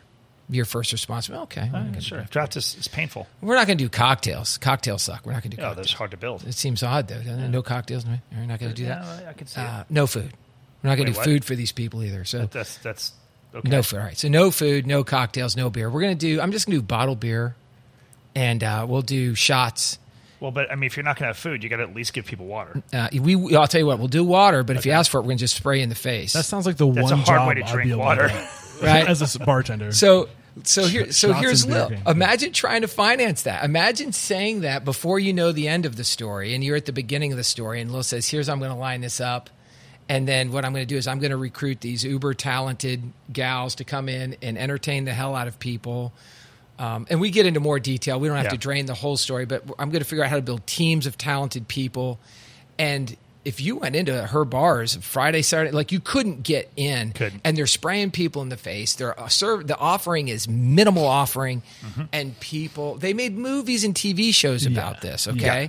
She became celebrity status because she gave people what they wanted. Yep. What do they want? They wanted to be entertained. They wanted that experience. Yeah. And she figured that out. I think she was smart by keeping it simple because now you didn't need to hire bartenders. You needed to hire Entertainers. Entertainers. Yeah. Yeah, exactly. Singers, dancers, people who engage. I can open a beer. I can pour a shot. but can I keep the people engaged? Yeah. Huge level of. If you go into one, the crowd is engaged. Like it's almost they're all for. That's what people want. There was so she met an unmet need in the market. Right. What is the market asking you to provide, and can you provide that at an exceptional level?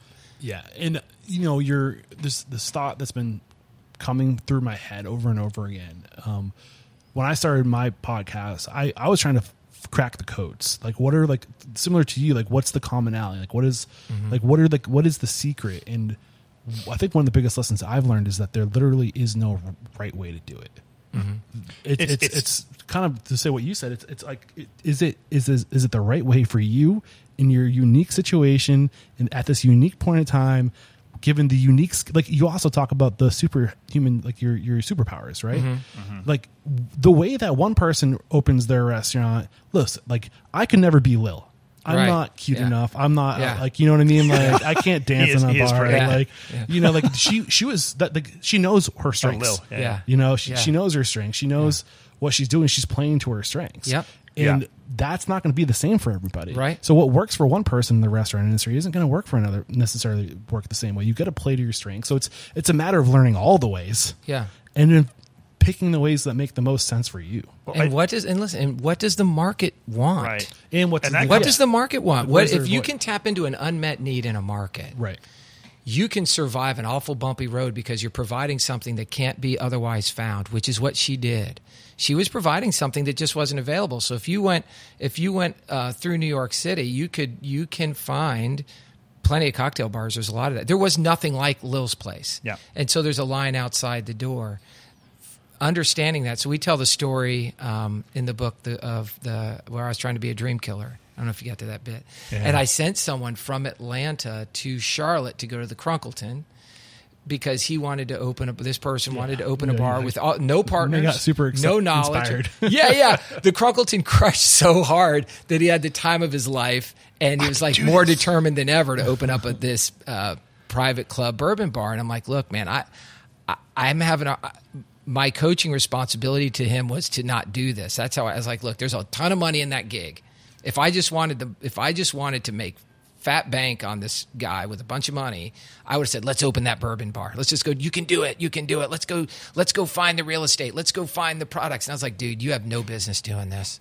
I'm going to do everything in my power to talk you out. And by the way, I'm going to charge you nothing. Never charged him a dime, set him all up on a path that said, don't do this. And if at the end you ignore all my advice and you still go to do that, you're going to have to find another consultant because I'm not going to have my name pinned to that. I say the same thing to my listeners. My first goal is to talk you out of this. Yeah. Like, and if after listening to hundreds of interviews, if you still want to do it, then maybe you got the chops. And what ties all that together is that it's part of the humble nature. It's that burning desire to give. Right, she filled an unmet need because she wanted to give the experience, and that's we're starting to come to the idea that of all the things that we discuss in the book, there is kind of one that if you don't have it, you either need to find a partner who does, and don't operate, or forget it. Yeah, I think that's a good teaser. We're going to take one more quick break to thank our sponsors. We'll be right back to start really unpackaging some of these chapters. And that's one of the chapters is partnerships. Cool. So we'll be right back. Recently on the show, you've been hearing it come up often. Restaurant Systems Pro. If you've become interested, I highly recommend you sign up for the Restaurant System Pro 60-day pilot program. This is something that's never been done before. This 60-day event is at no cost to you, but it's not for everyone. Fred Langley, CEO of Restaurant Systems Pro, will be leading a group of restaurateurs through the Restaurant Systems Pro software and setting up the system for your restaurant. Fred will be leading the training, supporting you, and holding you accountable. Typically, this costs $10,000 a month to have Fred in your restaurant, but during this no cost to you 60-day training, he will be teaching you every process he does during the group coaching sessions, and nothing will be held back. During the 60 days, Fred will walk you through the Restaurant Systems Pro process and help you crush the following goals: recipe costing cards, guidance in your books for accounting, cash control, sales forecasting with accuracy, checklist, budgeting for the entire year, scheduling for profit, more butts in seats, and that's not it. Often, the team at Restaurant Systems Pro helps restaurateurs out pro bono because their hearts go out to these folks. I mean, it's hard out there, but because of that, a lot of the time these restaurateurs don't follow through because they have no skin in the game. For that reason, there is an application process. Only those serious about making change in their operation will be accepted into this program. Are you interested? Then go to restaurantunstoppable.com/RSP. That's RSP for Restaurant Systems Pro. Restaurantunstoppable.com/RSP.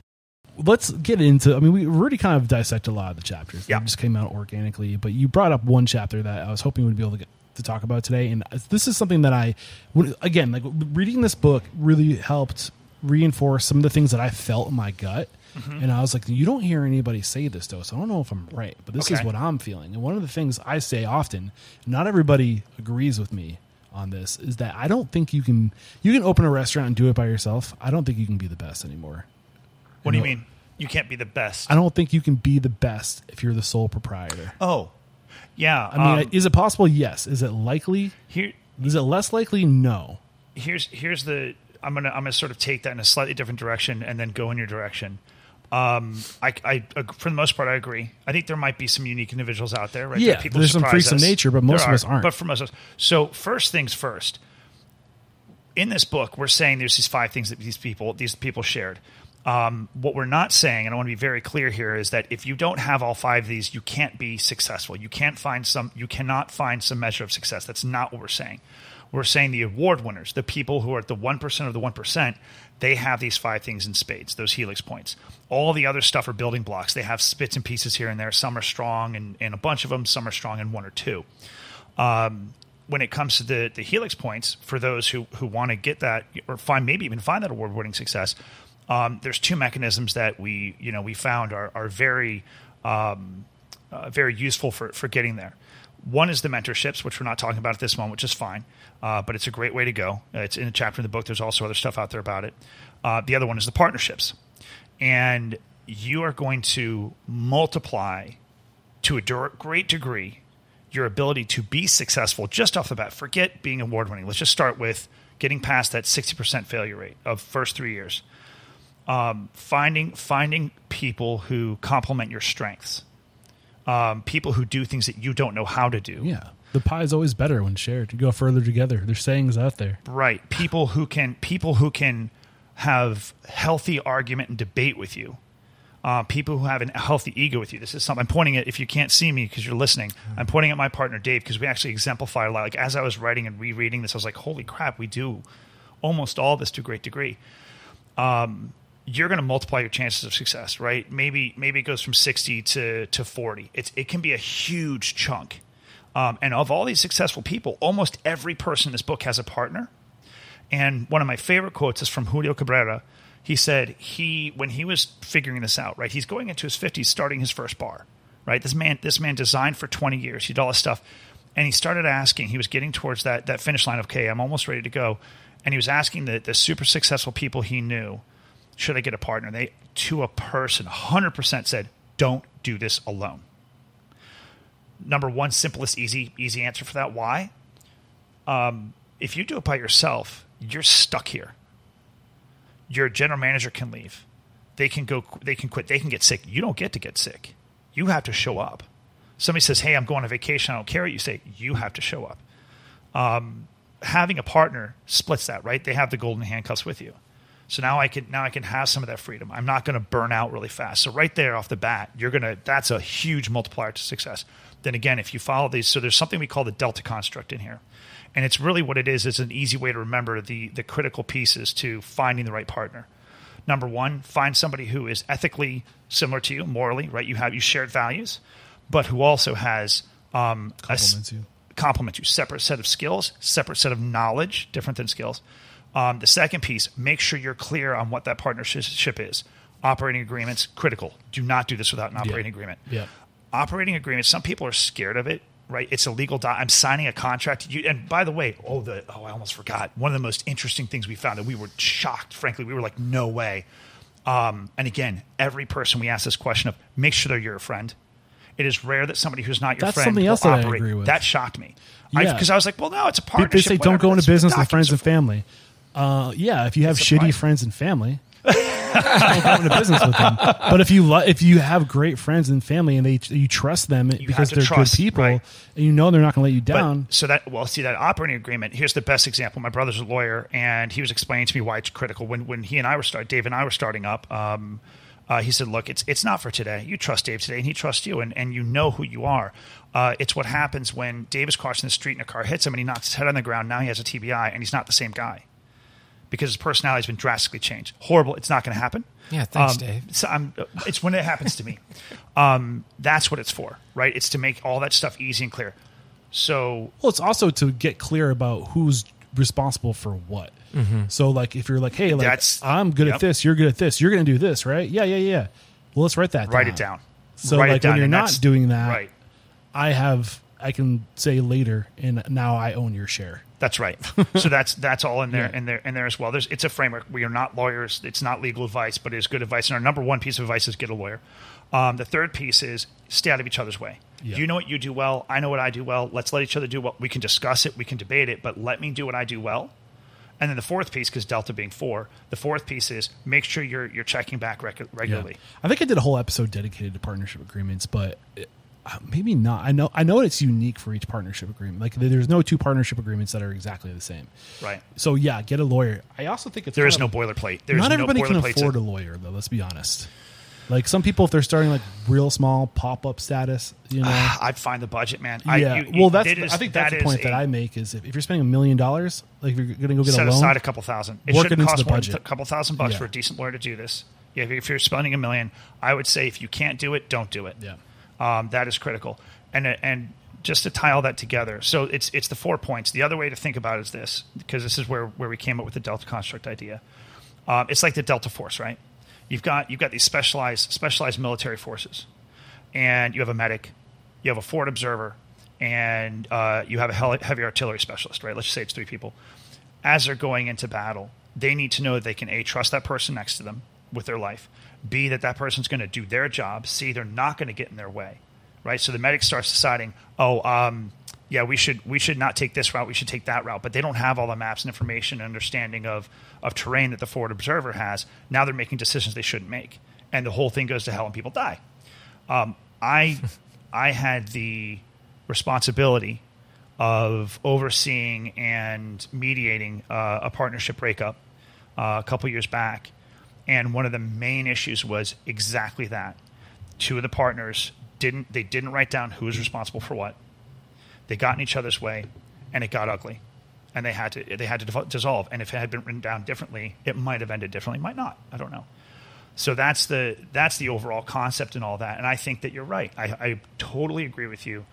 If you are, it's a lot harder, especially today with the ability to see through businesses with all this technology and transparency created by, and sometimes false transparency created by social media and all that. Having somebody to complement you in that business is the best way to still achieve that star status, that level of success. I mean, I can't help but think of Uptown Social, recent guest, Charleston-based restaurant. They're the guys from New York too, right? yes, they have a great downtown interview. social. Yeah. So what is it? Eat, play, be merry, or something like that? Is that the It was group? good. Yeah, he was Yes. a solid interview. Yeah. So the way that they run their businesses, they promote from within. Mm-hmm. They find talent, and they know these people are going to go open their own bars. And they say, we're opening a new spot.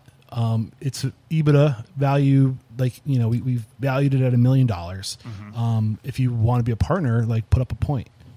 You know, but a point for somebody, you know, working in the bar industry is just within reach. Yeah. Right. Yeah. You know, Right. they can go get $10,000 or whatever it is.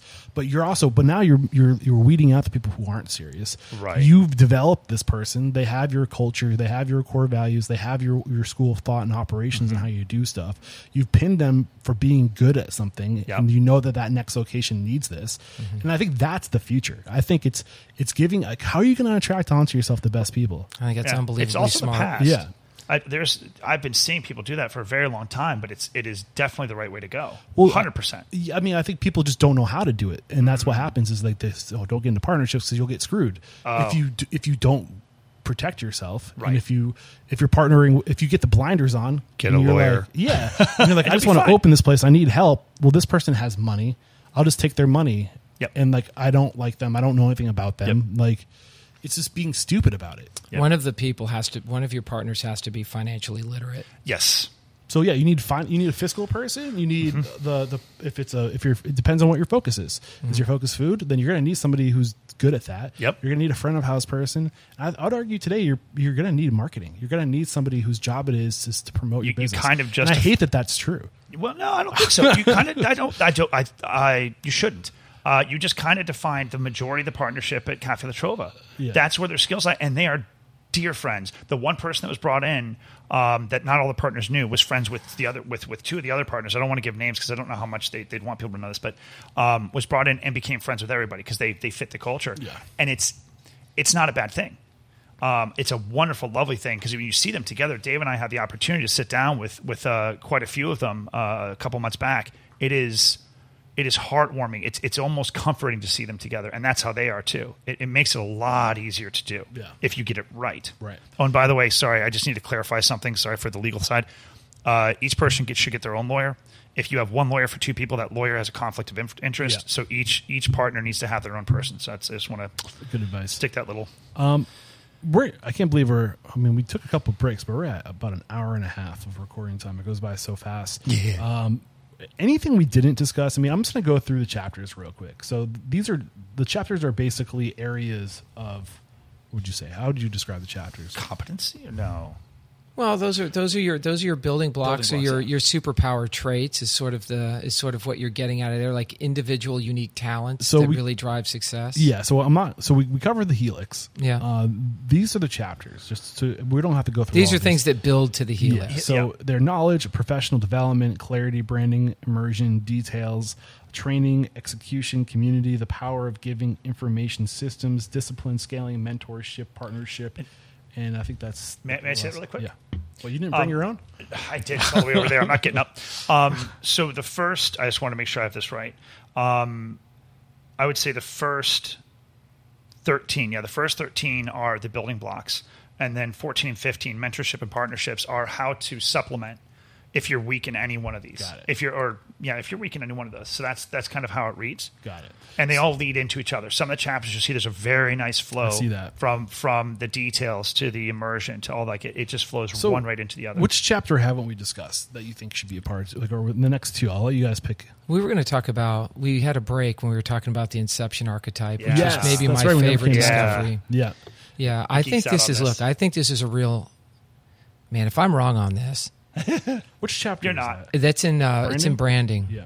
So branding and marketing is new to a lot of people. We were on another podcast recently, and they asked about the power of social media and such. And I said, look, we have unprecedented access to our markets via social media, but we sort of we have professional level access, and unfortunately, oftentimes what folks are doing is they're finding someone in the business that has the best social media account, has the best Instagram account, and says, hey, let's go post some cool pics of food and drinks, and let's tell people what we're doing on Fridays and hope that they come. And that seems like a pretty good marketing exercise. And a lot of people do that. I want to get this right. This is neat.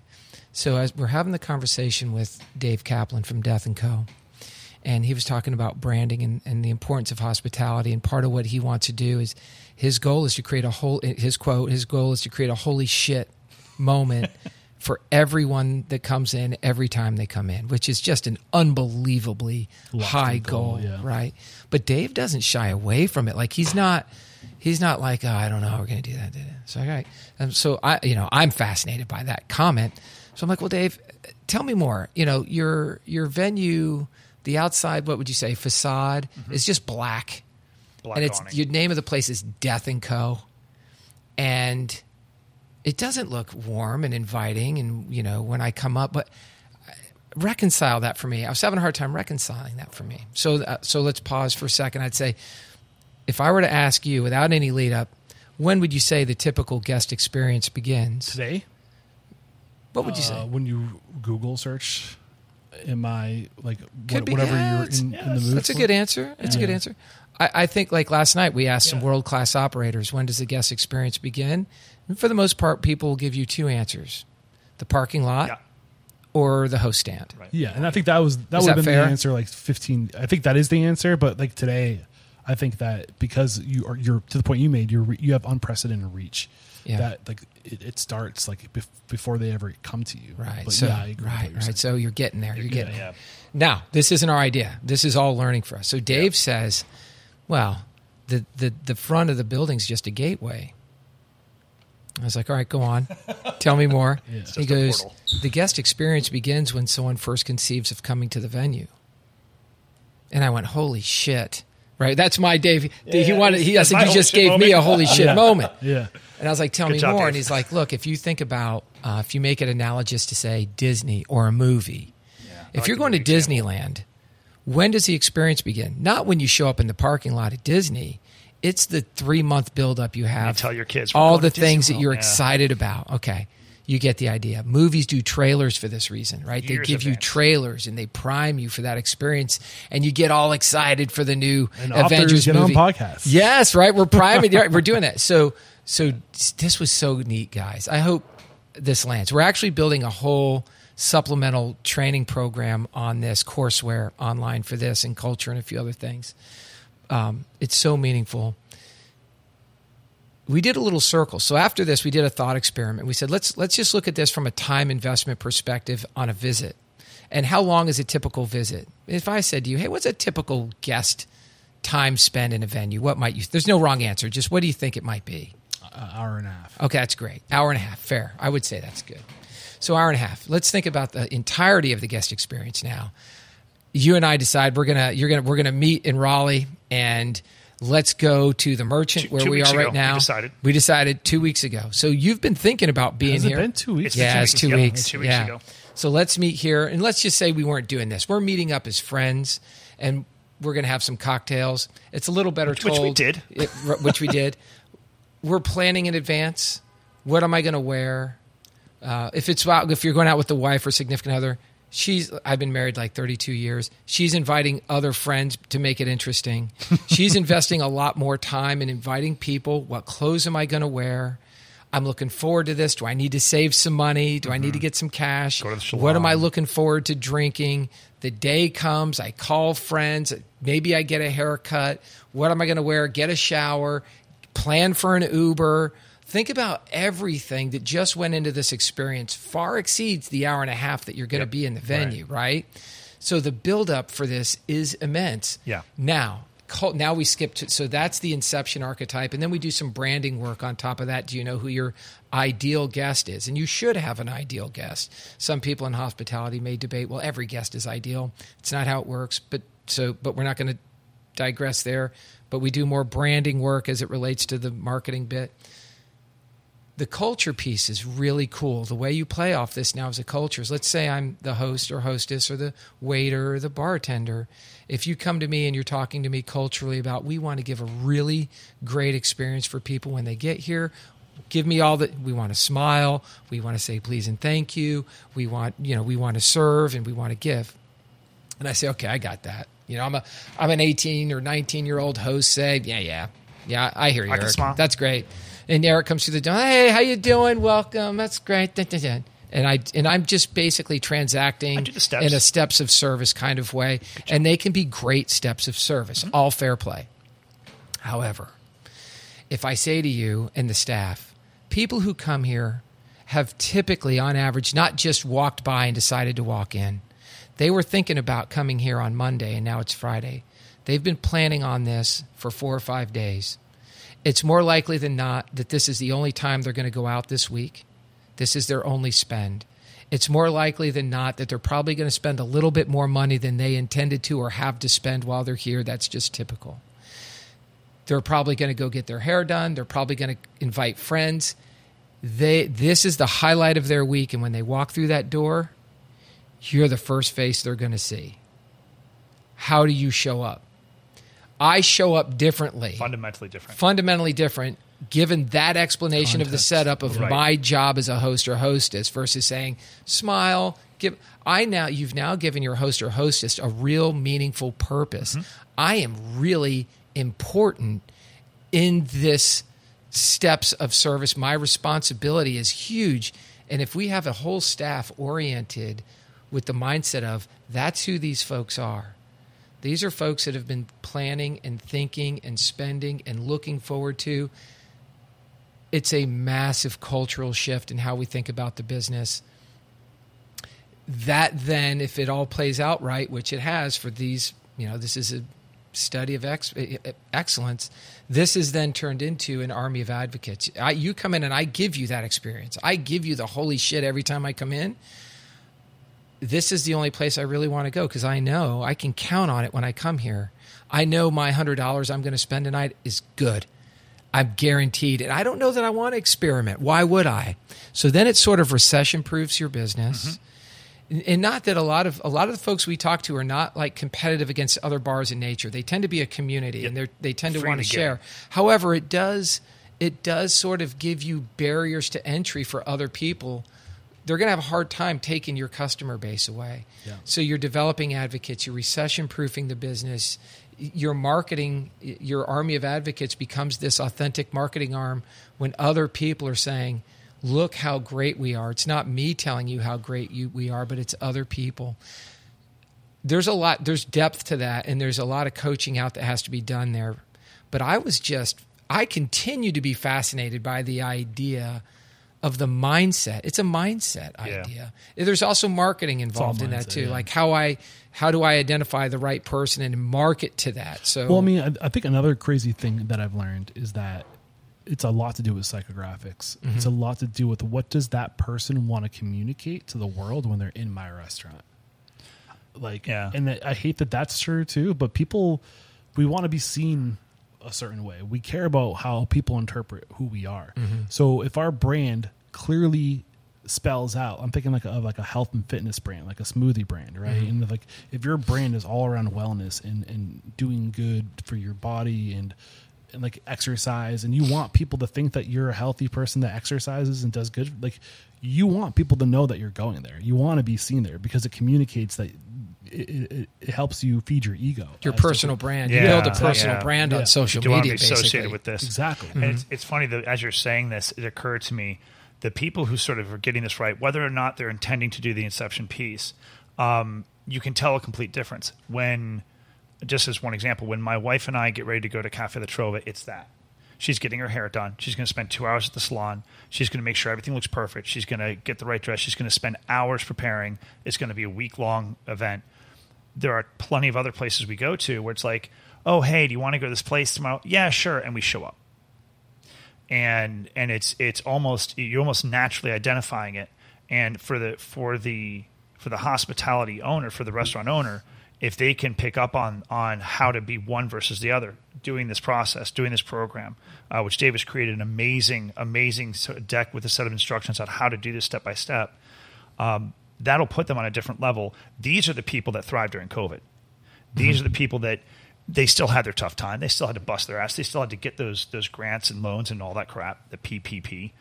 But they still thrived at a time when other places were by the hundreds, by the thousands shutting down. Right. Well, you have an army of advocates that say, man, I don't want to lose my bar. Right. I don't want you to go away. Not my job, my bar. My bar, right. And I'll spend the money. I'll pay extra. What do I need to do to keep you around? Community. You're my community. Absolutely right. Yeah. I've loved this conversation, guys. Is there anything else that we haven't touched on, another chapter that you were hoping would come to the surface?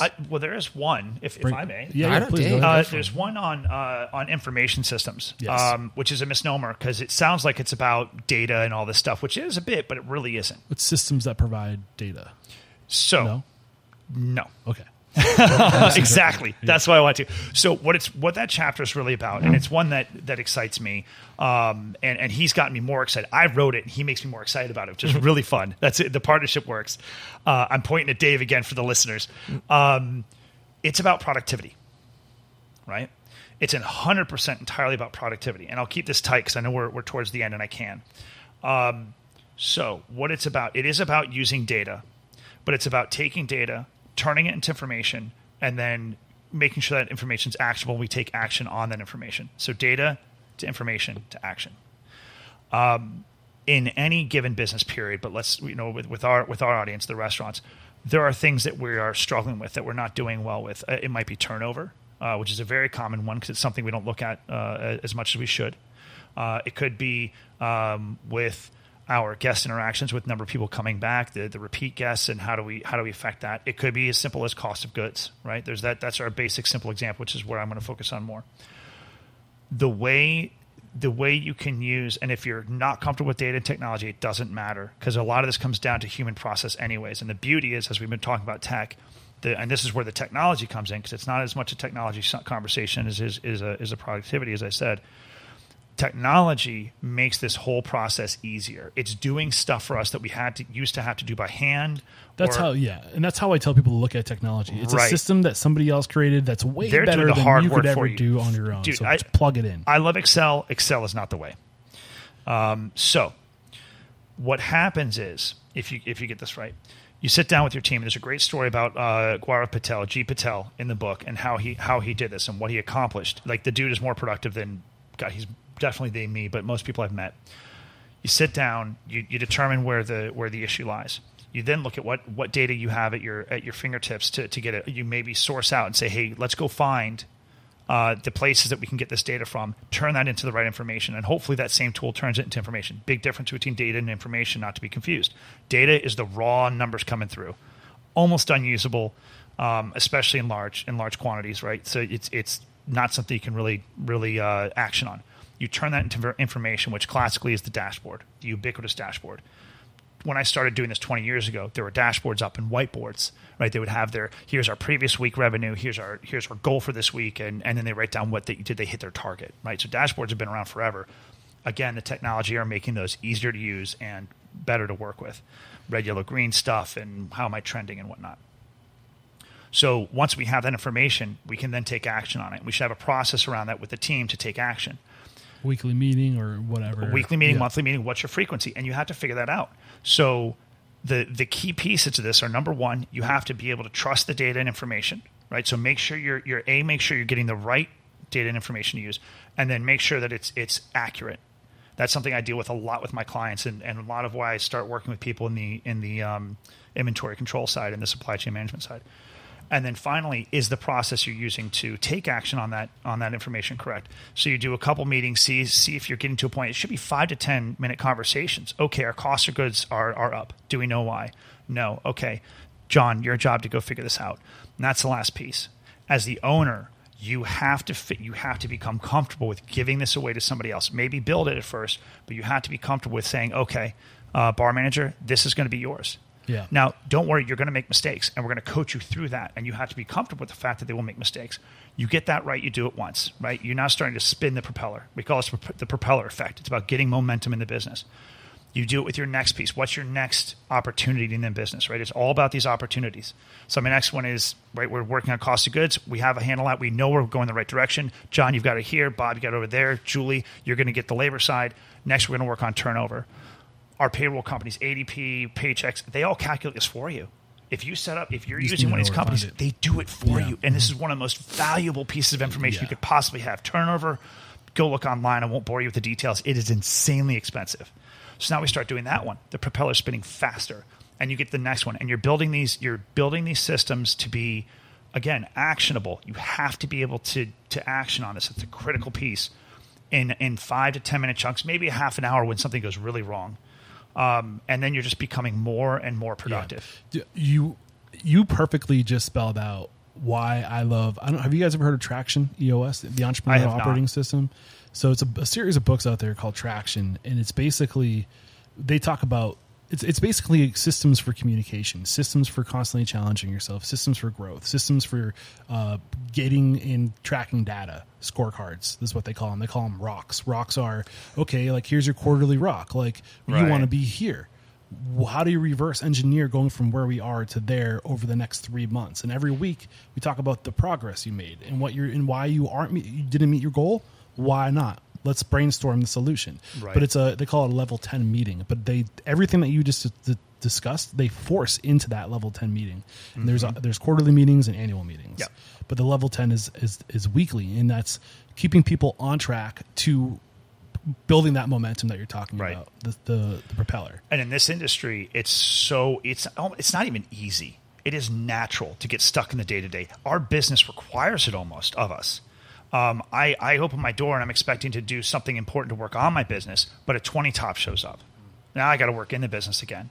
If we don't set this aside and make it sacred, this must happen. It cannot be missed. We're going to miss out on that productivity. And once you get it right, that productivity is going to allow you to do way more than anybody else. It's worth the time spent, 100%. And that is chapter... I should know. 11. 11. I was going to say 10. Systems. I was going to say 10. Guys, this has been a lot of fun. Thank you so much. I knew when I first spoke to you, David Domzalski, about the bar shift, I knew you were great in that episode. I knew with all the way you talk about Dave Nitzel, that if I could get you guys back on the show together to go into the hospitality DNA, you would not disappoint, and you have not disappointed. So thank you so much. This has been a lot of fun. And before we say goodbye, I give my chance for my guests to call somebody out. That's how I find my future guests. This is my research. Success recognizes success. You already called some folks out. I did. Well, we already have some folks that we're going to... I want to talk to everybody you guys. Look, that's everyone in the book, and then look, and we've lined some up for you already. Yeah. Drop some of those names from your. Well, so you got some neat ones coming up soon. So you've got Gary Crunkleton coming up. Yep. Gary is I don't know anyone smarter about bourbon than Gary. They're probably out there, but I don't know who they are. Gary, let me tell you quick. Make sure you and Gary. I mean, I don't know what Gary might say. Gary is a free spirit, so buckle up for that. That'll be fun. I can't wait to listen. And one thing he does is he gets antique spirits. So if you go to the Crunkleton, he's got a couple places: Chapel Hill, Charlotte. He's got spirits from 1895, and he can. Look, Gary's the real deal, man. And oh my gosh, I can't say enough about him. He's the guy. I send people from out of state to visit him. And I don't give them a heads up. That's how good Gary is I send people on a weekend vacation just to go visit his venue, and I never call Gary or say anything to anyone. Yeah. Last night, you're gonna meet John Sealbinder. John is Sharp here. Dude. Thank you, John, for letting us use your space. Yes, for sure. Good dude. And John this guy was Air Force Academy guy. He was going to be a fighter pilot. Ended up liking bartending more. Has nightclubs, cocktail bars, a brewery, a hotel, a taqueria, this cocktail a pub, bar we're sitting in. an English pub. Unbelievable. And then you're going to meet Drew and Kevin from Dram and Draft. Those guys, 6 locations, 7 now, and they opened up 5 since COVID in 18 months. So again, and John's bought or started, the hotel. These people are all multiplying post-COVID. They're all in the book. So there's so much opportunity. It's like a fire. It goes through and it burns things down, and then there's room for growth. So look, if you want to do some special stuff in your business, don't take our word for it. Take the folks we wrote about. They will show you the way. Yep. They do it with a big heart and a huge willingness to share. Yep. And we got Will Browley. Yeah, we got Will. Schedule fly. Standing off microphone. Past guest on the show who's based here in Raleigh, so we're going to be reconnecting with him as well. So I got my work cut out for me, but it's going to be great. I can't wait. I haven't met a more genuine, humble person in the support side of hospitality than Will. Yeah. He has an incredible product and an amazing story. Look, this is just cool, man. Like, I'm a little jealous of what you get to do. We got to do this. Of what I get to do. Yeah, that's awesome. Sometimes I got to stop and be like, what's my life? This is my life. Yeah. And if you want to connect with anyone in the book that we haven't already, you just send me a note, and I'll do my best. I can't promise anything, but I certainly, of course, will put in a good word. I will say they will all say yes. I'll promise it, because they are so awesome. Oh, boy, look at this. If they say no, I'll just tell them. Every one of them said, hey, if you want to talk again, let me know. I'm open. I'm available. Dave's huge. 1 hour, 51 minutes in. Dave says it. Guys, thank you so much. And I got to make sure I leave you an opportunity to let the listeners know. How can we connect? Our book is available on Amazon in paperback, hardback, Kindle, and audiobook. We got a phenomenal reader. He's got a great voice and says all the words right. You can also go to daveanddave.co. That's daveanddave.co, not a mistake. No M. And that's where you're going to find extra resources and materials. So those are the two best places. Of course, we're on Instagram and Facebook. I don't know what all those little hashtaggy thingies are and the ats. I'm too old for that, man. But I'm working on it. This is episode 1009. Head over to restaurantstoppable.com/1009. We'll have a summary of today's discussion as well as links to the book and any other tools or services recommended on today's show. If there were any, I don't think there were. Maybe EOS. I don't know. Guys, there is no questioning. You are unstoppable. Thanks, Cheers. man. Thank you. Appreciate you. There's another episode wrapped up here at Restaurant Unstoppable. Special thanks to our guests today, Dave Nitzel and Dave Domzalski, for coming on and for diving deep into your international bestseller hospitality DNA. And this work truly resonates with me. What you're doing, getting out there, leveraging your network of clients through the bar metric system, these impressive individuals, and just getting them to spill their guts. These award winners, these international recognized operators. You're doing good work with your network, and this is really what you did in this book. A lot of the lessons you shared in this book were great for me to hear and read, because honestly, it's reinforcing a lot of the work that I'm doing here, and seeing that there's a lot of commonalities, things that you've discovered, that it's giving me encouragement in, I guess it's giving me confidence to get out there and start sharing and echoing the same sentiments you guys have echoed in this book. So thank you for your work. Awesome stuff. And I do want to say thank you to John Seelbinder for hosting these interviews. I think we got 5 interviews while in Raleigh, North Carolina. Dave were so good and so generous to me. A lot of the people I got on the show were people they made an example of in their book, Hospitality DNA. So for the next 5 episodes coming your way are going to be featuring a lot of the folks they had featured in their book. So it's going to be an exciting 5 episodes coming your way. And I do want to let you know that we have Dave and Dave joining us live in Restaurant Unstoppable Network. So if you enjoyed today's episode and you want to dive deeper into their work, Hospitality DNA, this international bestseller, then be sure to head over to restaurantstoppable.com/1009. Find the banner in the show notes to join the network. Join the network for get your first 30 days free, 30-day trial, then RSVP to the workshop, which is labeled Aligning Guest Expectations, Team Motivations, and Your Marketing Strategy.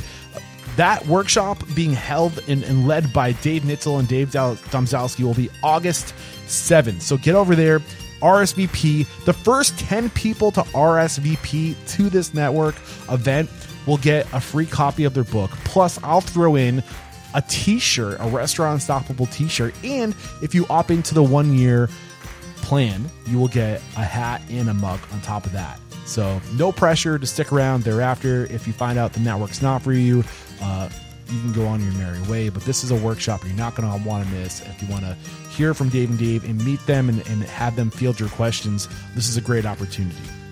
So can't say goodbye without saying thank you to the people who make this show possible. Thank you to Jared Parisi over at Sumadre Podcast for your editing and copyright. Thank you to Callan Miola for your network support as our community manager. And thank you to Anna Tazen with the Good Kind Consulting for your executive counsel and support. That's it for today. Until next time, peace out.